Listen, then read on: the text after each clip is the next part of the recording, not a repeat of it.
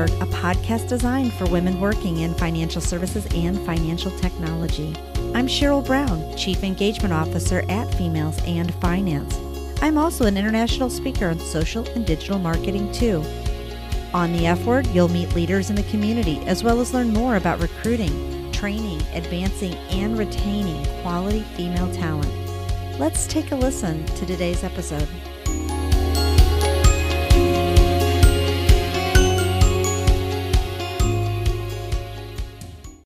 Today is very special. It is season 1, episode 10, and we're going to be speaking with Saskia Jennings, who is the founder and CEO of Creating Being Well, and she's out of Canada.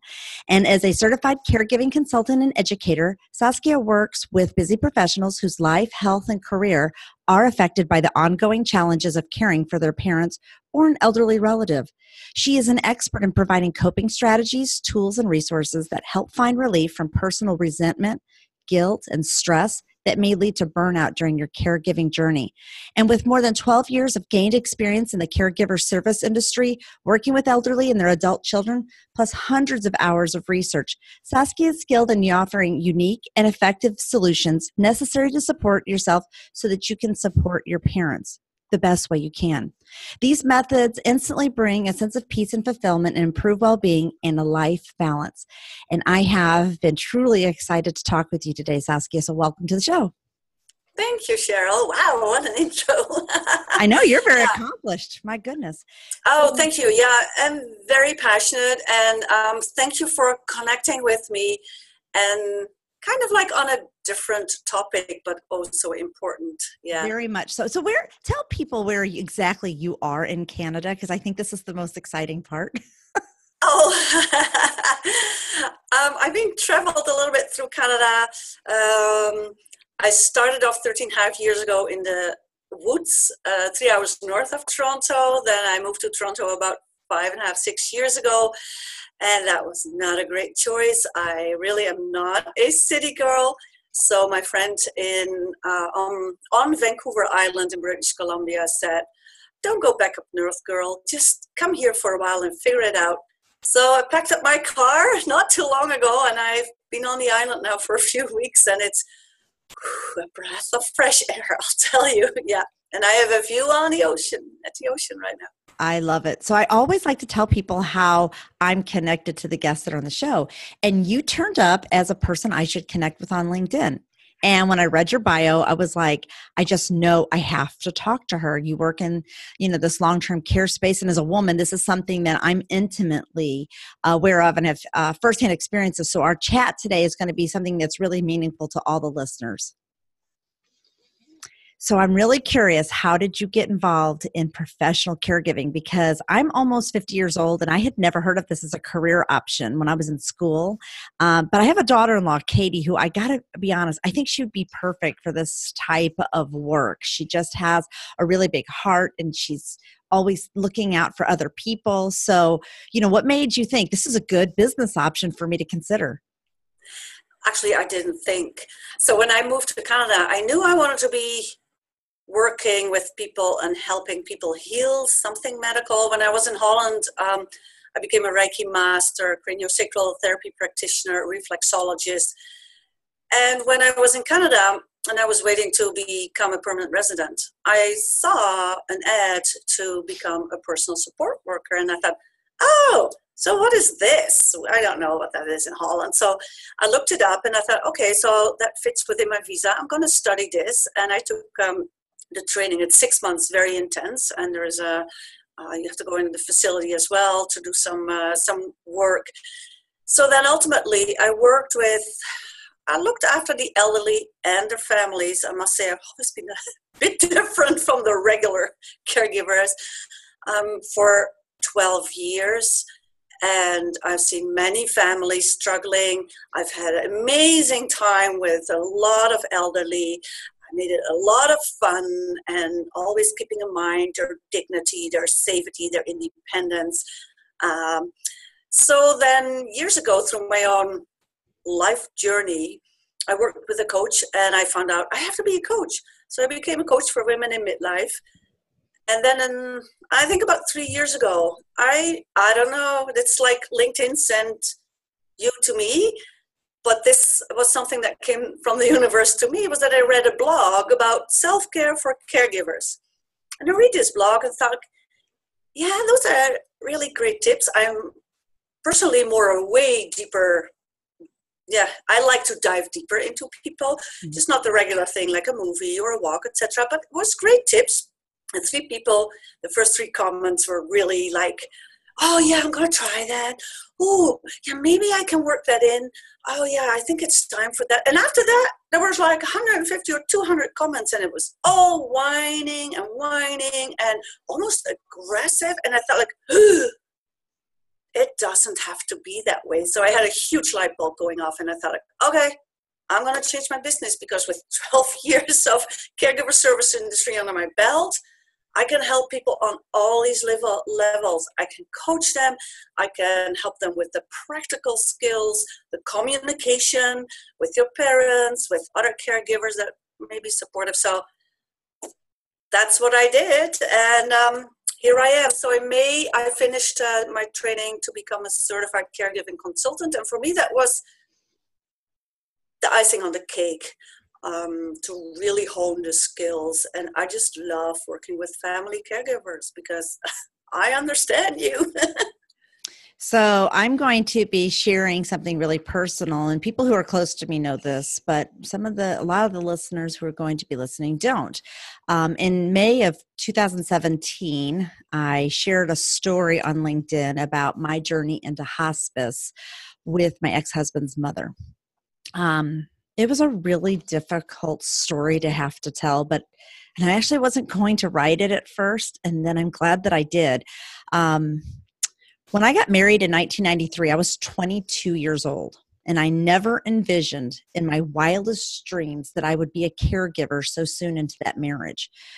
I ended up taking care of my mother-in-law for more than 15 of the 25 years that I was married. That's nothing people sign up for when they get married. You know what I mean? You look at the spouse and you expect to have children, and I had children. I had 3 of them, and yet I had this fairly elderly, very almost, her faculties were good, but her body was failing her, so her mobility was very low and ambulating was difficult. Many of her needs fell on me to handle. And that was making sure that at first she could get around, right? So she started off with a walker, which ultimately led to a wheelchair, which ultimately led to me, right? Getting to doctor's appointments. I had to take time off of work, drive her to doctor's appointments. I had to get her to the bathroom because sometimes she was having difficulty making it from the bedroom to the restroom. And so there were a lot of accidents. Changing her underpants. It's not something you expect to have to do to your mother-in-law, to have to get that personal with her. And this was a woman who, by the way, she had 2 master's degree in music and education. And yet ultimately, after it was decided to put her into the nursing home, because I just simply couldn't keep up with the care, it just came outside of my physical demands of who I was as a person. I was trying to work a full-time job. I was trying to be a good mom to 3 very busy kids that were, 10 years apart in age. I also, in this time, took on a foster child who ultimately, stayed with us during this whole time, being a wife, trying to be friends and have like a social life. And it just became increasingly more difficult, and it put an enormous amount of stress on the marriage because, my ex-husband kept thinking it was my responsibility to take care of her because I was a woman. We're caregivers. That's what we do. We're nurturers. We take care of people. And ultimately, when we had to put her in the nursing home, I could afford that for only so long. And then ultimately what I had to do was put her in a shared room so that we could keep the affordability at a level that was manageable, because it's very expensive to put people in facilities. I don't know if you've, when I ask people, raise your hand, do you know somebody in a nursing home, and they raise their hand, I really don't know if they understand, for the ones who don't have the financial check that they have to write out, it's into the thousands of dollars, per month. This isn't a $600, apartment someplace. This is $3,000, $4,000, $5,000 a month, which meant that I couldn't buy a house. This is something that we had to do. So there was just a lot of this. And then ultimately what happened was when hospice came, I was left to make decisions because there were no healthcare directives in place. And when she ultimately died on May 5th of 2017, she literally died 10 feet from another resident. And I think this is the part that probably gets me the most, and I'm getting teary-eyed because I can feel it coming. We had 24 hours after she passed away to get her stuff out so that the next person could get into the room. So you don't even have time to grieve or understand, because literally she was the week before okay talking to us, and in a matter of 7 days stopped eating, stopped toileting, stopped everything, and she just passed away. And people kept asking me questions, Saskia, like, should we give her more morphine? I don't know. Should we, let's brighten her room? I don't know. She really liked it a little bit darker. So it was all so undignified. And I was actually embarrassed to tell others that, because I worked in financial services. And yet when I ultimately told the story, I was amazed at how many people stepped up and said, I've been there too, Cheryl. I know people who've been there too. And that really helped me out. So, with that, I think we all need a Saskia Jennings in our life. As I mentioned to you before, I've said this to you, but that end of life planning, could you talk a little bit about that? Because I got to be honest, it's still, to me, it is the only time in my life I've ever really felt like I failed another human being. Thank you for sharing, Cheryl. And I'll tell you one thing, you did not fail. Not one moment. You did what you knew, what was best in those situations, and you acted from the heart. I can say a lot of things. I want to just for a moment come back to you helped her go to the bathroom. One of the biggest, number one stressor in the United States research report that was done, and I don't know what year it came out, a few years ago, is actually incontinence. Yeah. And it seems such a simple thing, but it's not. It's a huge stressor. You're asking me about end of life. It actually starts way before, right? So what I teach is the 6 stages of caregiving, the 6 stages going into a meaningful journey from, oh yes, my parents are fine, I'm not a caregiver yet. Well, you think they're fine because they say so, to the stage where you came into.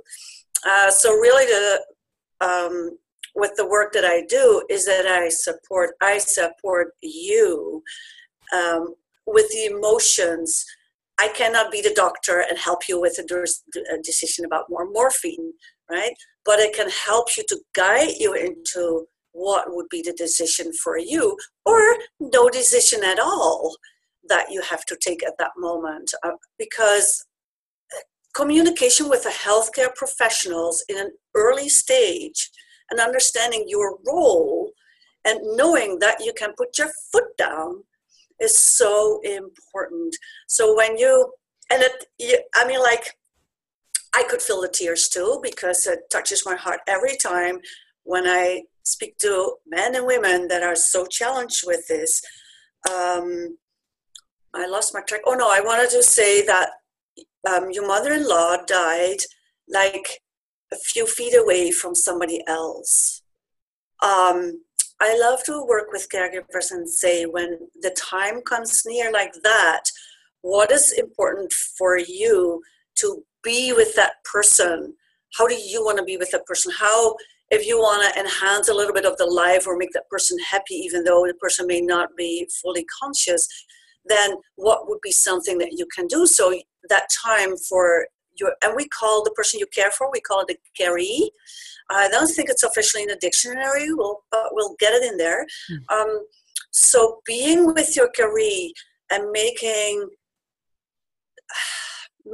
that a really quality time is important. So if you felt pretty much embarrassed about that other person being involved or so close to the death of your mother-in-law, I believe, and I would suggest to, from way earlier on, make sure that you put into place, like, okay, when the time comes near, this is where my mom or my mother-in-law or my dad or my loved relative is going to be. and we want her or him or her in that room. How can we make things happen? How can we make that the best possible experience?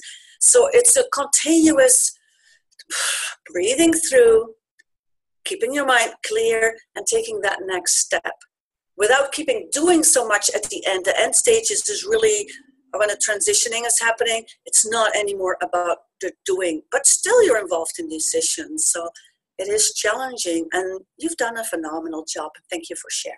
I appreciate that. And it's one of those things where, people are just living longer. And, the medical interventions really, it's just prolonged the life for so many of us, right? Because, and I actually think sometimes it's maybe even too far, that we stay alive a little too long. But I think there's good and bad that comes with longevity. And longevity planning today means that dignified care must be considered as mandatory measures, not optional measures, when financial service professionals are working with families on their retirement analysis. I see investment professionals and financial planners, insurance, individuals. And a lot of times I feel like that part of it, that having the talk with them that we talk about in that discussion of what does end of life planning look like for you? Have you had those discussions? Do you have longevity planning desires? And a lot of people, that's like such a taboo topic. Like, oh, I feel great today. I'm not going to talk about that, or I'm not going to, that's where. How important is like a long-term care plan or long-term care insurance or long-term care planning? What does that work into the work that you do with people? How does that help them be better caregivers, I guess? It would have been the financial component of it. I'm very frank about that. Yeah. And people don't like to say that, but it's true. Yes, and that's very important. So I think for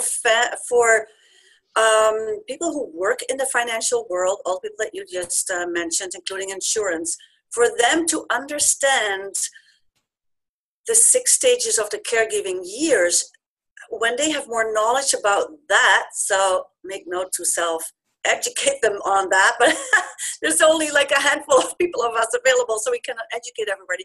But just by starting with that, the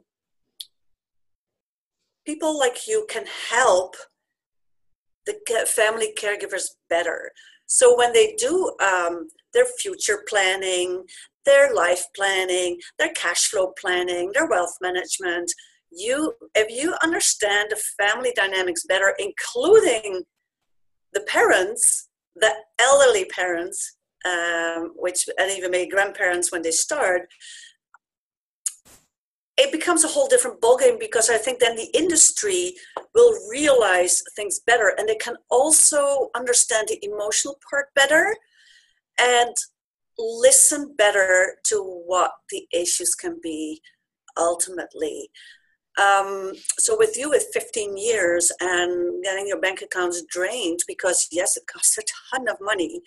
I personally do not know what all the insurances are, and I've seen in Canada that things have changed because it maybe gotten a little bit more too expensive. But when I did this breakout session in the National Caregiving Conference last week, where Beth Sue-Reth actually talked to financial planners about the advanced end of life planning, then they understand better how they can serve their clients better. Yeah. And I just actually was on a webinar earlier today listening to Kathy Sikorsky. She does long-term care planning here in the United States, and she's very knowledgeable on this topic. And I was listening to her talk about this retirement, this component, this piece. And, she works a lot with women as well, which is, you can see why we're kindred spirits in that space. Yeah. But this is a thing with women that if we don't have these conversations, you will be the caregiver. I am living proof of what happens. And I will tell you what, I read a book, I've shared this with you before, that I read this book by Ai-jen Poo. And if anybody listening to this knows her, I would love to meet her, because I have like this girl crush on Ai-jen Poo. But she, a few years ago, I was recommended to read this book. I did. And then I have now recommended her book to probably hundreds of people at this point. I think I'm actually going to reread it again in light of our conversation today, because this has been it just brought up a lot of Yeah, and it Yeah. brought up a lot of reminders of why I'm doing what I'm doing, why you're doing what you're doing. But the book is called The Age of Dignity. And for those who do not know, Ajin Poo is the director of the National Domestic Workers Alliance, and she's co-director of the Caring Across Generations campaign. And this book, The Age of Dignity, is where she talks about her own family and the caregiver that they had. And all of it's very kind in the way that she wrote it, but she's very firm about the numbers. She knows her numbers, like she knows her stats. She knows what the issues are. And for example, more than 14% of our population is now over 65. And by 2030, that ratio is going to be 1 in 5. And then the fastest growing demographic is the 85 plus group. I mean, that's insane. That's over 5 million people now, a number that's expected to more than double in the next 20 years. So this change presents us with a new challenge. How are we going to care for and support quality of life in this unprecedented number of Americans that are going to ultimately be aging, because we do live forever? And that's really where you come in, Saskia, right? I mean, let's be Yeah. honest. This is really where you come in and shine. Yeah, thank you. And the numbers are even different in Canada, even though you have way more people in your country. But you said 1 in 5 by 2030. Yes. You know what the number is in Canada? What? 1 in 3 people by 2020. That's just It's insane. Yes, it's insane. So it is, and it's interesting. I haven't read the book, but I'm definitely going to read it because The Age of Dignity.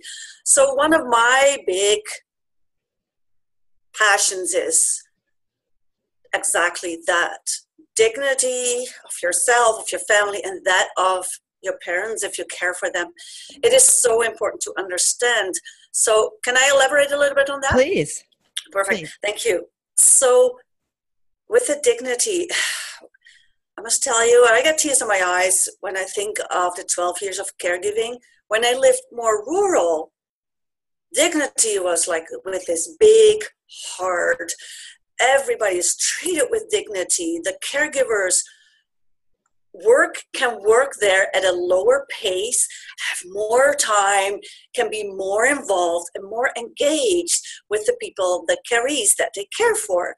And I talk about the professional caregivers. Then that also makes for that the family caregivers are happier because their mom or dad is actually happy. Now, when I moved to Toronto, honestly, and I know this is going public, but for me it's a shocker to see how caregiving can be challenging in the big city when you lean on hired caregivers. And Ajin Poo discusses that in her book. There's thousands and thousands out there. Yep. But it stops with the education. So you train, you get a certificate. And I heard now these days you can train in 3 months. Excuse me? That's really not a lot. I had to do a lot of hours. And you can do it online, which I personally am totally not a fan of. I actually applied once for a school and said, you do this online. I would really like to be involved in this. Because it's about the personal experience, right? Agree. And so I often, I actually correlate it to childcare. Would you go hire someone? I mean, does that even, you see what I'm saying there? I mean. Yeah, that's totally true. So when you are hiring someone, in Canada, we have government regulated, allotted an hour, then they run out after 15 minutes. And it's like they're done. And I still can get very mad when I reconnect with my 100-year-old friend who didn't smile anymore after I decided to stop all the caregiving and still visit him every year when he celebrates another birthday. And every time I hear oh my gosh, can you not come back? Because people run out and they're tired of communicating with the service providers because nobody answers the phone, they don't get a call back, and personal support workers don't always know how to report. So there is really a lack while the pressure is rising. And then those caregivers are often in an age category that they either have young children or they have family. And if they are from a different culture, often their family member, their mom or dad lives with them. So then you get this double duty caregiving, and it's not good for everybody who deserves the care. That was me. And do you know, it was, I have to give a big, huge shout out to Pacific Life Insurance because I worked there during the time that I was going through a big chunk of that home care part of it, right? When I lived in California. And the gentleman that ran our office was so understanding that I was being pulled in directions, but he also knew that my favorite part of my day was when I came into work because I didn't have to go and change dirty pants. I didn't have to go and give somebody a bath because when I went home, it wasn't just my 3 kids that I was doing that for. It was also my mother-in-law. Yeah. And So I would look forward to work. Yes. And I totally get that. So with that I felt company, terrible. That was my dirty little secret that I'd come to work so excited to work because it wasn't my home. yeah.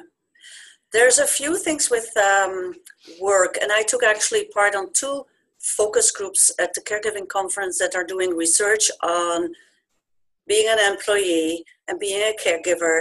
So we had a lot of conversations and paperwork to fill out for that, but everybody's working on that.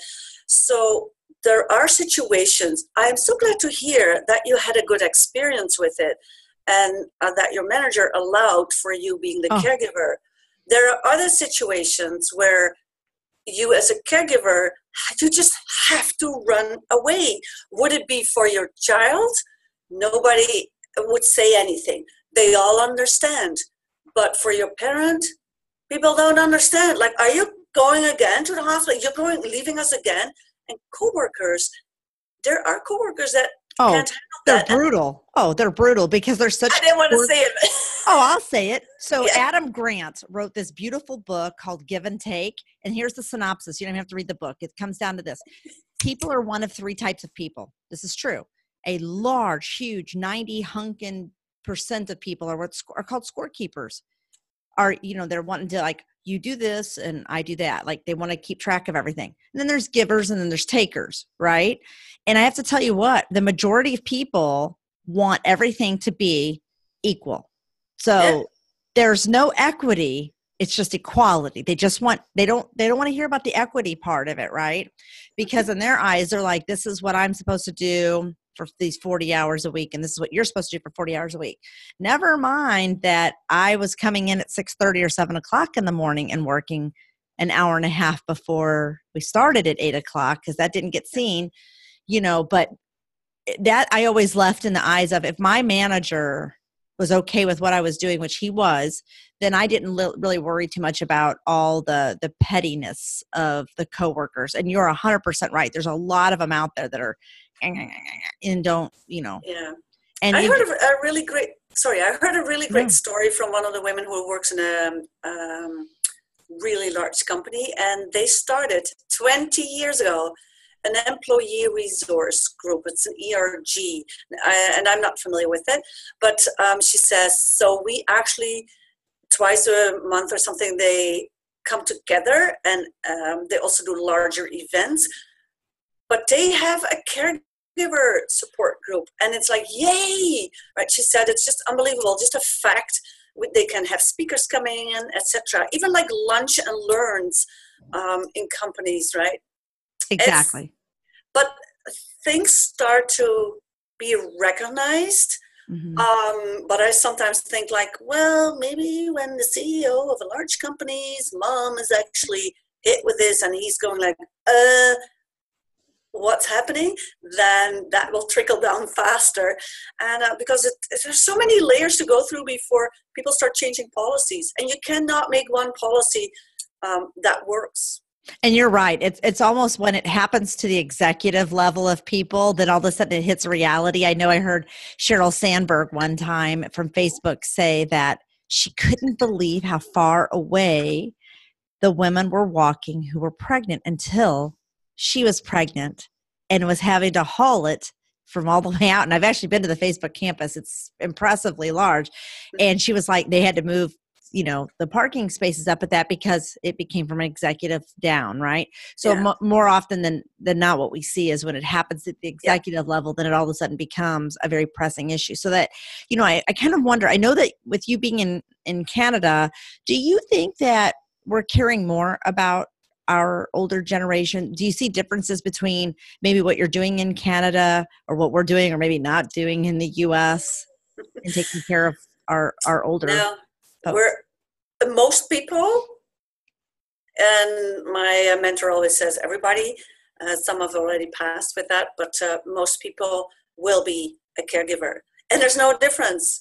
And if it's men or women, it's no difference. We were laughing with the male perspective panel with the 4 guys that were on the panel in last weekend. They say like, oh yeah, we're a man, but you know what? We're the caregiver. And ultimately the conversation got fired. They got a fire on it. We lit a fire under it, and it was very interesting. But no, you're a caregiver. It doesn't matter where you are in the world. And Cheryl, caregiving is also not location based. It is an emotional experience. So, for instance, my mom lives in the Netherlands. My sister lives very close by. I've been in denial for a long time that I actually, at this point, even though my mom is very healthy, lives on her own, nothing wrong with her, I am actually the caregiver, yes. And even though when my dad passed away in the year that I moved to Canada in 2005, he passed away two weeks unexpectedly before I left. He stopped, he did it even faster. He stopped eating. Yeah, And he passed in they 4 call that days. drawing out, I found out. Yeah. I didn't know that was a term until when my mother-in-law stopped eating and drinking. She was literally drying out. Yes, that works that way, right? And they say it's so very people don't. peaceful. It's a very peaceful way to pass away. It's something that's they say they call there's a wet death and a dry death. And and I learned all of this in hospice, and the hospice nurse said, you always want a dry death. And that is just our natural way of drying ourselves. And we just go to sleep one night and we just don't wake up. Yeah. And I had, it makes sense. She said, wet deaths are very painful. Your heart's involved in trying to move fluid, and your kidneys are working hard, and your liver's under stress. And she said, whereas when you're dry death, she says, you just become more tired, and then you just ultimately go to sleep. It starts to shut down, right? Yeah. And she said, it's actually a very peaceful way to pass away. She goes, I know it doesn't look good on the outside to you because you're wanting her. And that's what I was wanting. It was good. Yeah. Yeah. And I was wanting her, trying to give her Ensure, and I was trying to give her all of these things. And then hospice nurse just said, yeah, we're in the hours. Yeah. Just be prepared. So I think what is the most important message for today is identify, be willing and allow yourself to identify yourself as a caregiver. How do you do that? The moment you work more than 2 hours or 3 hours a week with your elderly relative, doctor's appointment, grocery shopping, picking up meds. If that's past the 2 or 3 hours, yes, you're a caregiver. And soon, I don't want to scare all our audience, but soon it's going to be more and more and more. Yeah. And you already mentioned and you're in denial. And you're 100% in denial if you think it's not. And I can say that because I needed you in my life 15 years ago because that's exactly how it started off. It was, can you just pick her up and drive her to the doctor? I'm like, yeah. Can you pick up her meds? Yeah. And there's so many resources available. And this is one thing I'm actually doing on the island here, a 2-part caregiver series, and that's an in-person workshop. But here's one thing with regards to financials. The woman who connected with me right after I came to the island and became a part of the Senior Services Network, she is a tax navigator, and she works with family caregivers who come in with their mom and say, listen, how am I going to do this? Because my mom, maybe long-term care, maybe I don't know what to do. And as a registered accountant, she became very specialized in knowing everything about tax savings. And you can file till 10 years back here in Canada. I don't know what it all means because I'm not into that world. Yeah. All the grants that are available, all the benefit programs that are available, people have no clue. And she's the only one on the island. Agree. And that's who the does women that are in So, my group. Yes, Exactly. exactly. So, yeah, you can really start specializing in that part of career. So when families go to look for a caregiver, I know that you and I have had this discussion before. What are some of the hard stop minimums? Because I think that people interview well and then they get in there. And of course, my mind's going straight to elder abuse because in the United States, we talk about it very openly on the television and on radio and of course on social media. But what are some of the hard stop minimums individuals can look for in a caregiver, and what should be continuing education requirements? Because I think it's something that nobody ever mentions and should be. Thank you. That's a great question. So here's my thing. If you want to feel trusted with the person that comes into your house, I can build trust within 5 minutes. How do I do that? Because I'm being me. I'm very well educated and I have done a lot of personal development. I just not come with my paper, okay, I'm the home care worker, right? I have always naturally most of the times have a smile with me. I have a very calm attitude over me. So I come in and I introduce myself and look at the person who comes in. Are they well groomed and dressed? Do they speak properly? Can you understand them from the first moment? Do they have the ability to listen?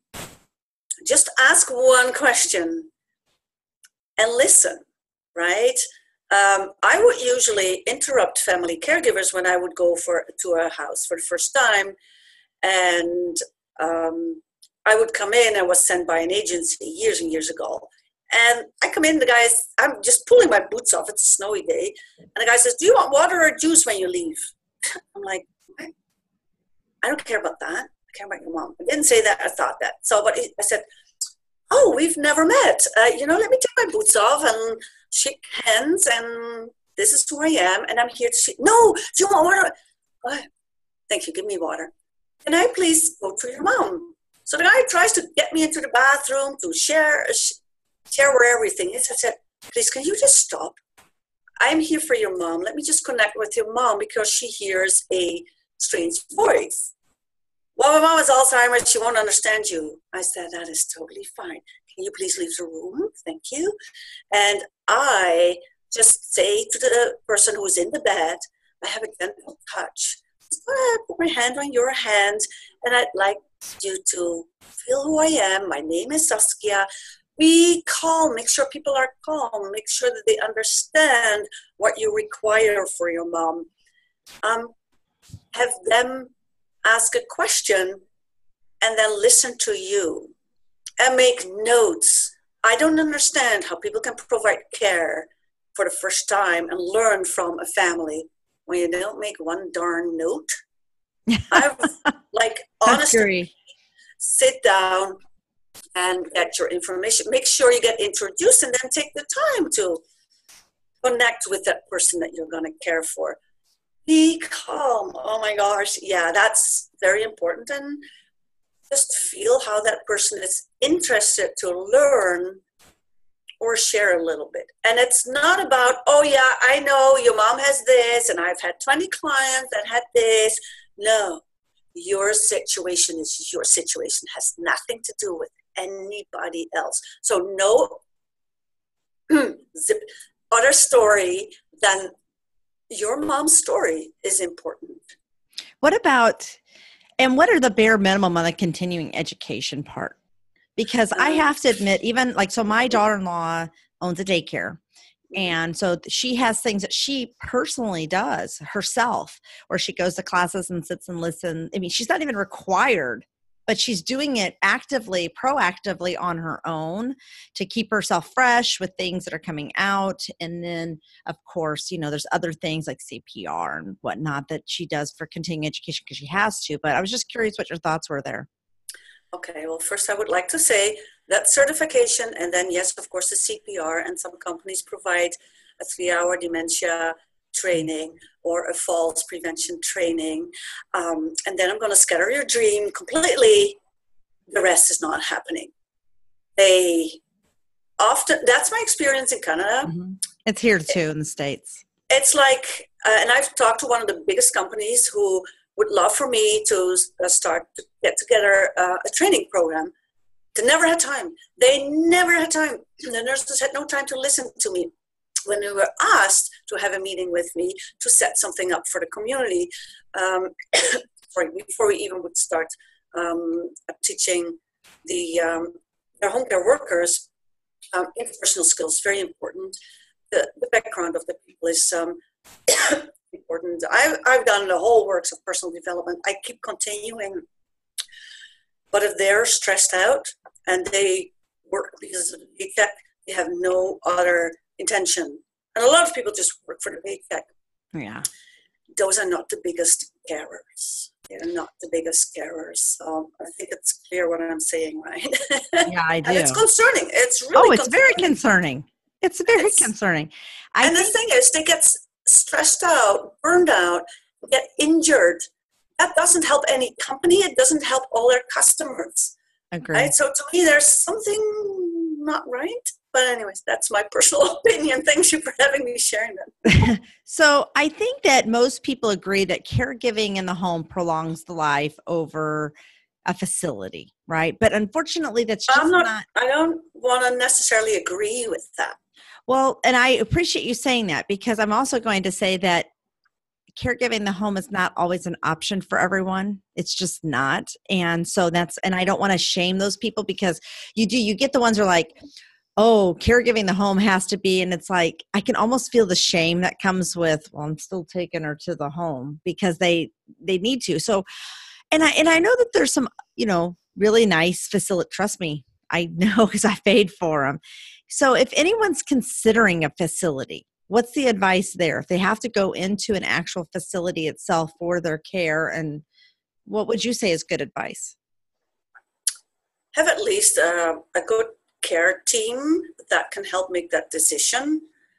Check out 3 to 4 facilities before you even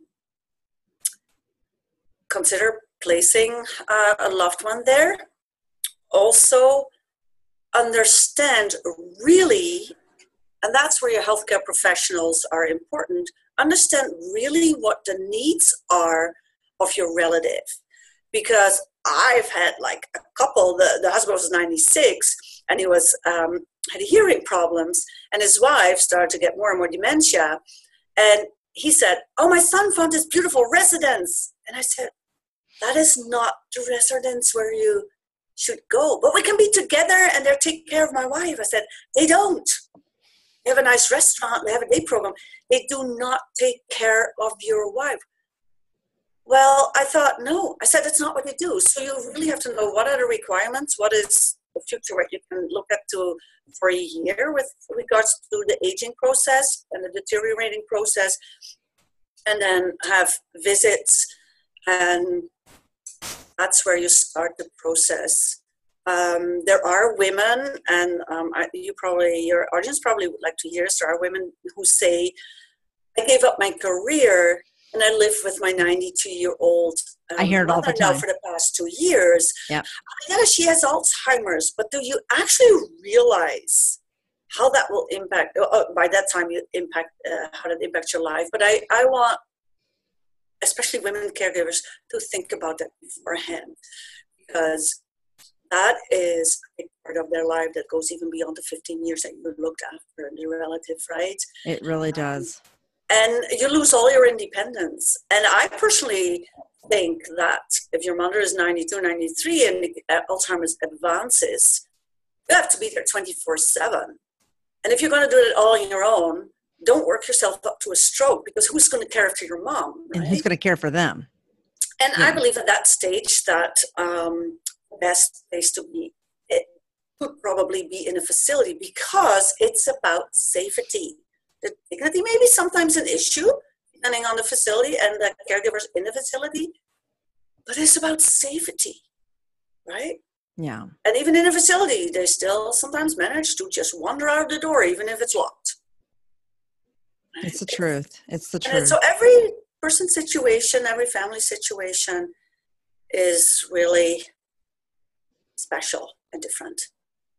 I agree. So I like, as I mentioned to you before, I like to end our interviews with fun questions. And Oh, I throw it at know. me. So we're going to Yes. we're having a little fun here. People are going to get to know you a little bit better too. And I'm going to ask you some random questions and I have to answer the same question too. So you are not alone. I do not hang you out to dry. That's what I say to caregivers. You are not alone. That's pretty much how you started. Yeah. That's it. So the first question is, what is one thing that you've always wanted to do? That's one thing I always wanted to do. I actually don't know if I really have an answer to that question. So What for I me, want to I'll do. answer mine and then you can Okay. think on no. Yeah. One thing, I'm putting this into the universe. Okay. I want to go to Italy. It has been at the top of my bucket list my whole life. And so I am giving myself till 2020 to get my butt to Italy. There, You go, girl. let's manifest it. So that's my one thing. So what's one thing that you've always wanted to do? I don't really think about it. Sometimes it's like, I really should think about it. But what I want to do more of now, if I can answer that way, is I want to dance way more. I just want to go wild way more. Look at you. Yeah. I love that answer. You just shocked turn on me. that music and like just go for it. And that's me. I cannot sit still. People laugh and I hear music or in the car, right? That's what I do. And I have lacked in that. So I need to do more. Oh, good. So the second question is, what is the lowest grade you have ever been given in a class and for what? Oh, that's funny. I just got a memory. Oh. The lowest grade, math. I had to have a tutor to even come through it, and this guy was a very old professor. I remember, in a very old house. Math or science don't come up with those things. So you and I are kindred spirits. Oh, good. I'm going to tell you right now, it was me in 10th grade geometry, Mr. Grimes, if you're listening. Thank you for grading on a curve. Thank you. It's the only way I was able to stay in National Honor Society. It's the truth. It's because he graded on a curve. I hated that class so much. Last day. And I'll tell you what was so funny is we had like some really smart people in the class. So they're really dum-dums like me. They'd start to answer. And we'd be like, shh, we're on a curve. Keep going, Mr. Grimes. We had to like shut them down. Like you're like a guaranteed A. Just don't ask any more questions, Well, at least you can laugh about it now. Oh, I can now because it's so funny. And how about this one? If you won $1 million, what would you do with it or buy? I would buy a log home and plant it in the forest, probably on a mountain, and have a lake visible or close to walk to. I will have a sunken living room, which is not wise if you get older. But anyways, we'll figure it out. We'll make it. Oh no, it's going to be with a ramp. And I do not really entertain a lot, but I will have a big kitchen, and I have a wild yard, not too landscaped. Look at you. I have somebody who cuts all the wood for me, and I can still make fires. And I probably have everything on one level just because it's great.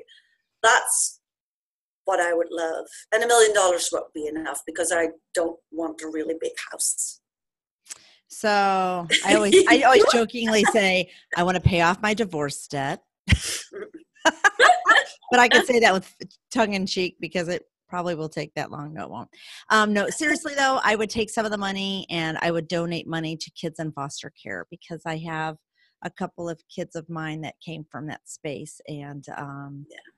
they just Beautiful. need some good old fashioned loving. So there's a lot of good kids out there. They just need some wonderful people to love on them and find them. So Yeah. how do our listeners get in touch with you? What's like the best way to find you and your resources? That's not too complicated, and I really recommend you to do that. It's creatingbeingwell.com. Creatingbeingwell.com. That's my website. You can connect with me through it. You'll find resources on it. There's blogs on it. You can email me, Saskia, Saskia, at creatingbeingwell.com. And please take me up on just an informative call we can do for 20 minutes, because if you're a caregiver, just take this on and figure out if I can support in some way. That could be short term, that could be longer term, but I'm here to support you and I meet you where you are. And you also do speaking, so you're also available for speaking engagements as well. Oh, I love doing speaking. Yes, you can definitely book me for speaking, and that could be in the US as well as in Canada. Yes, I'm happy to. Wonderful. This has been not only a really profound interview for those listening, but selfishly for me too. It's a topic that's something that pretty much rocked my foundation a while back. And I do not want my children to have to take care of me in a way that would make them feel uncomfortable or would not meet me where I am or what I want. So open discussions around proper planning, I feel, are just so vitally important. So I thank you for being here today, Saskia. Really, it's been great. Thank you for having me, Cheryl. And you touch on a really good point in the final note. Thank you. So thank you for listening to today's episode of The F Word. You can learn more about today's guest and the topics we covered in our show notes too. And if you loved today's podcast, which I know you did, please be sure to subscribe and don't keep us a secret. Share it and tag #females&finance in your post so that we can engage with you as well. Remember the F word. It's where females and finance are not dirty words. Thank you for